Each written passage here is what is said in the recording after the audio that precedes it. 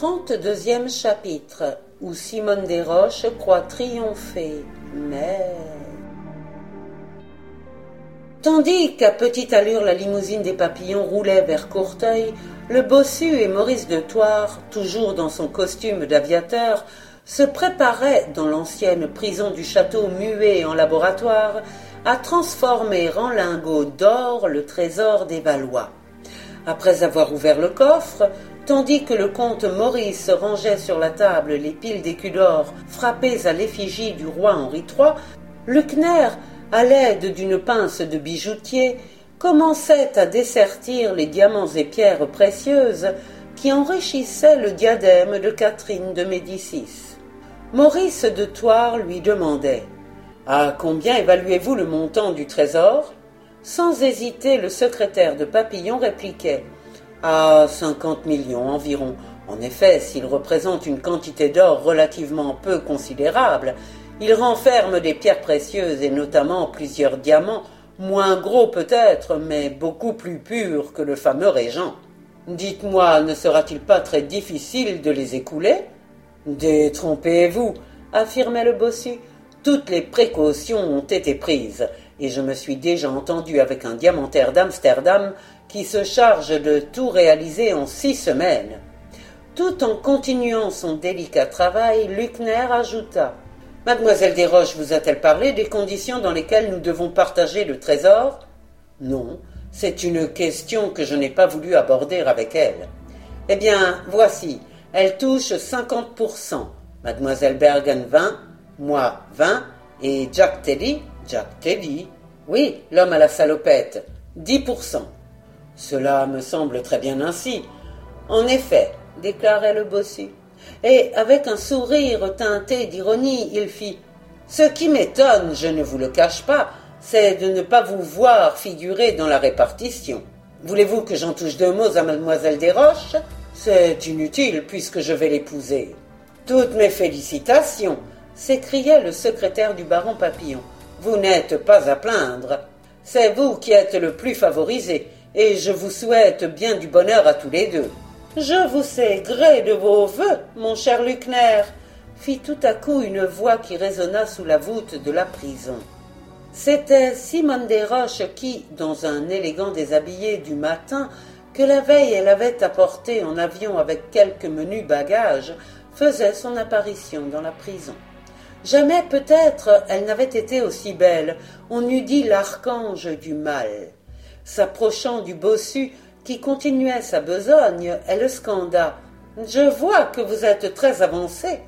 Et s'emparant d'un des diamants que Luckner venait de dessertir, elle l'éleva entre ses doigts et le plaça bien dans la lumière que semait autour d'elle une puissante lampe électrique. « Quelle merveille !» admira-t-elle. « Quel feu ! Je n'ai jamais vu un diamant aussi splendide.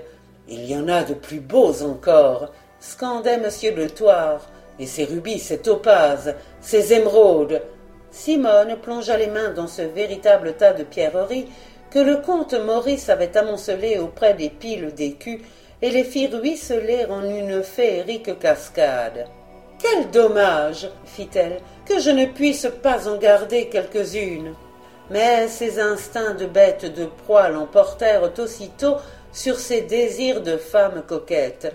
D'un ton âpre, elle martela. « Mieux vaut tout liquider, c'est plus prudent, plus sûr et plus profitable. » Et jetant un coup d'œil circulaire sur le trésor dispersé et étalé sur l'établi, elle fit « Luckner, j'estime que votre estimation n'est pas suffisante. »« Je commence à le croire aussi. » appuya le bossu, et il grommela entre ses dents. « Pourvu que ce maudit chantecoq... »« Chantecoq !»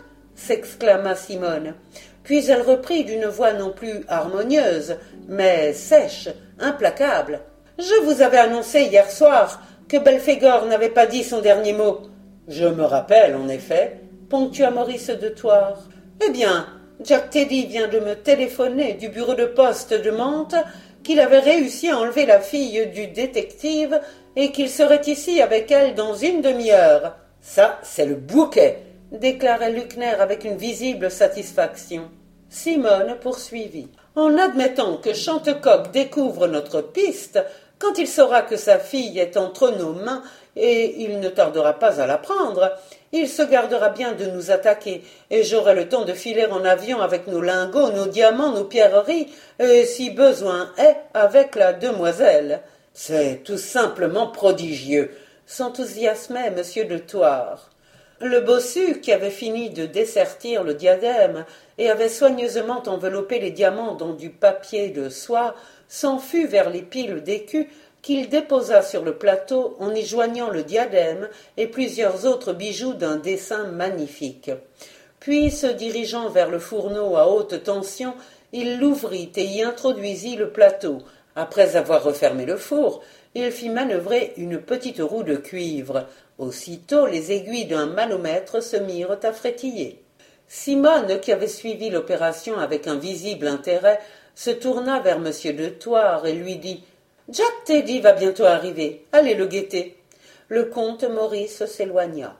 Alors mademoiselle Desroches, s'approchant du bossu qui surveillait son tableau, lui dit « Combien de temps pensez-vous que cela va durer ?»« 3 heures. » répondit le secrétaire de Papillon. « Il faut au moins 2 heures pour que le métal commence à entrer en fusion. »« Alors, ironisa Belphégor, j'ai le temps de griller quelques cigarettes. » Sur la route de Mantes à Dreux, une puissante auto fermée filait à une vitesse de 100 à l'heure. L'homme à la salopette, revêtu de son costume de chauffeur, sous lequel nous l'avons vu pénétrer chez Chantecoq, et auquel il avait ajouté une paire de lunettes noires, se tenait au volant. Après avoir dépassé plusieurs voitures, et notamment la limousine du baron et de la baronne Papillon, qu'il n'avait pas eu le temps de reconnaître, il arrivait bientôt en vue du château de Courteuil. À l'intérieur de la voiture, Colette, sans chapeau, un manteau jeté sur ses épaules, semblait plongée dans un profond sommeil. Sans doute le complice de Belphégor lui avait-il fait absorber un narcotique grâce auquel il allait pouvoir l'emporter sans encombre jusqu'à l'endroit où Simone Desroches lui avait donné l'ordre de la rejoindre. En effet, lorsque, après avoir franchi la grille du château, l'auto s'engagea dans la cour d'honneur, la jeune fille demeura immobile dans le fond de la voiture, comme si elle avait été anéantie par son lourd et invincible sommeil.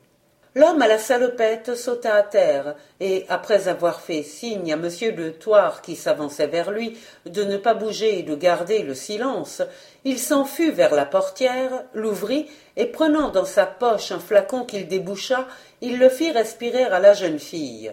Presque aussitôt Colette entr'ouvrit les paupières. Sa poitrine se dilata, comme si elle avait hâte de respirer à plein poumon l'air pur et frais du matin. Et, s'appuyant sur la main que lui tendait Jack Teddy, elle mit pied à terre. Elle semblait harassée d'émotion et de fatigue.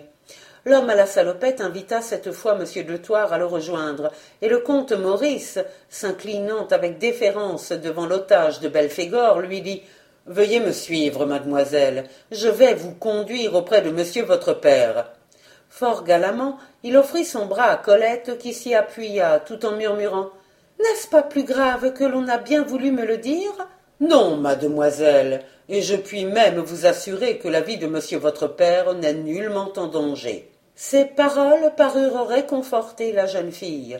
Sous le regard du portier qui était accouru et auquel Luckner avait dû, pour expliquer la présence au château de ces hôtes inconnus, raconter une de ces fables ingénieuses dont il avait le secret, Maurice de Thouars et Colette pénétrèrent dans le château, suivis par l'homme à la salopette. Après avoir gravi l'escalier d'honneur, ils pénétrèrent tous trois dans le grand salon où se trouvait la porte qui donnait dans l'escalier dit des oubliettes. Maurice de Thouars l'ouvrit et invita Colette à en franchir le seuil. À la vue du couloir, de ses marches étroites, elle eut un instinctif mouvement de recul. « Où m'emmenez-vous » demanda-t-elle. « Je vous l'ai déjà dit, mademoiselle, près de votre père. »« Où se trouve-t-il donc ?»« Dans une aile du château auquel l'escalier donne seul accès. » Le bellâtre ajouta « Les architectes des temps passés avaient parfois de ces caprices. » Colette n'insista pas. D'ailleurs, Jack Teddy avait déjà refermé la porte et barrait la route à la fille du détective, au cas où celle-ci eût voulu esquisser un mouvement de retraite. « Je vous suis, monsieur », décida la fiancée de Jacques. Et, descendant les degrés, ils arrivèrent jusqu'aux anciennes prisons, en apercevant à travers les grilles Simone Desroches et le bossu qui, debout devant le tableau d'électricité, les yeux fixés sur le manomètre, guettait les oscillations de l'aiguille, Colette s'arrêta tout en manifestant une violente surprise. Maurice de Thouars, la prenant par la main, lui dit « Entrez donc, mademoiselle, je vous en prie. » Simone se retourna. À la vue de sa rivale qui venait de pénétrer dans la salle, elle eut un éclat de rire triomphant. De nouveau, la fiancée de Jacques esquissa un mouvement de retraite, mais elle se heurta à l'homme à la salopette qui s'encadrait dans la porte. D'une voix railleuse, Simone lançait « Vous venez chercher votre père ?»« Oui, mademoiselle. »« Il n'est pas ici. » Et sur un ton de menace implacable, mademoiselle Desroches poursuivit « Et si jamais il y vient ?» Elle s'arrêta. « Le voici !» s'écriait Jack Teddy en enlevant sa casquette, ses lunettes et sa fausse moustache. « Chantecoq !» s'écria Simone. Déjà le détective braquait sur elle un revolver. Tandis que Maurice de Thouars et le bossu, sidérés par tant d'audace, restaient figés sur place, le grand détective reprenait « Cette fois, Belphégor, je te tiens !» Maurice de Thouars crispa rageusement les poings, et tandis que, sournoisement, le bossu se rapprochait de la table, le grand limier disait à Simone « Vous avez voulu faire enlever ma fille par un de vos complices, mais je suis arrivé à temps pour l'en empêcher, et ce gredin, ainsi que la demoiselle de compagnie Elsa Bergen, je les ai remis moi-même entre les mains de la justice, et maintenant réglons nos comptes. » Livide, effaré, le dos appuyé sur la muraille, Simone fixait Chantecoq avec une étrange fixité. Doucement, le bossu avança la main pour saisir une paire de fortes tenailles qui traînait sur l'établi, et la brandissant brusquement, il allait la projeter à toute volée à la tête du policier, mais celui-ci, qui avait l'œil à tout, ne lui en donna pas le temps. Un coup de feu retentit, le bossu laissa échapper son arme improvisée. La balle du détective venait de lui traverser le bras. Monsieur de Thouars voulut s'élancer entre Chantecoq et Simone, mais Chantecoq le saisit au collet en disant « Assez de casse comme ça, ne me privez pas du plaisir de vous livrer intact à mon ami Ferval. » Il n'avait pas prononcé ces mots que Gautret, accompagné de Pandore et de Vidocq, faisait irruption dans la pièce. Un commissaire de police et 4 agents de la brigade mobile les accompagnaient. « Monsieur le commissaire !» fit Chantecoq en lui désignant Simone et ses 2 acolytes, « voici Belphégor et ses complices. Je les remets entre vos mains. » 2 agents se jetèrent sur le bossu et monsieur de Thouars, qui n'opposèrent aucune résistance. Le commissaire s'approcha de Simone, et il allait s'emparer d'elle, lorsque la muraille contre laquelle elle s'appuyait s'entr'ouvrit, démasquant un passage secret dont la veille, en cas d'alerte, le secrétaire du baron Papillon lui avait révélé l'existence. Et tout en disparaissant par l'ouverture, elle s'écria « Tu ne me tiens pas encore !» Le roi des détectives se précipita, mais il se heurta à la muraille qui s'était refermée. Chantecoq, tout en menaçant le bossu de son arme, lui dit « Livre-moi tout de suite le secret de cette porte, ou je te brûle la cervelle. » Luckner n'hésita pas. S'approchant de la muraille, il appuya sur un ressort dissimulé entre 2 pierres. La muraille se déplaça aussitôt. « Lâchez les chiens !» ordonna le père de Colette à Gautret, qui détacha les 2 Danois qu'il tenait en laisse. Aussitôt Pandore et Vidocq s'élancèrent à travers la baie et gravirent de toute la vitesse de leurs 4 pattes l'escalier dérobé par lequel s'était enfui Belphégor et qui aboutissait à la plateforme de l'une des tours du château. Ils y arrivèrent au moment où Simone allait se laisser glisser sur un toit voisin d'où, par une de ses fenêtres à tabatière, il lui eût été possible de gagner par les combles une cachette que le prévoyant bossu en cas d'alerte s'était aménagée. Mais Pandore et Vidocq ne lui en laissèrent pas le loisir. Se jetant sur elle, ils l'empoignèrent chacun par un bras, et comme elle cherchait à se dégager, elle sentit les crocs des 2 chiens s'enfoncer dans sa chair. Alors, se sentant perdue, et comprenant qu'elle n'avait plus qu'à se rendre ou à mourir, malgré la douleur que lui causait la double morsure, qui s'accentuait à chacun de ses mouvements, elle chercha à gagner le créneau afin de se précipiter dans le vide. Pandore et Vidocq resserrèrent l'étreinte de leurs mâchoires, et elle eut l'impression de lire la mort dans leurs yeux. Un cri de rage impuissante lui échappa, et elle s'abattit sur les dalles. Une haleine chaude passa sur son visage. Une gueule béante s'approcha de sa gorge. C'était Pandore qui s'apprêtait à l'étrangler. Mais un coup de sifflet retentit. Les 2 bêtes lâchèrent aussitôt leur proie pour retourner docilement vers Gautret, qui venait de surgir avec Chantecoq sur la plateforme. Et le détective, empoignant dans ses bras la jeune femme à moitié évanouie, s'écria « Maintenant, belle Fégor, je te tiens tout à fait !»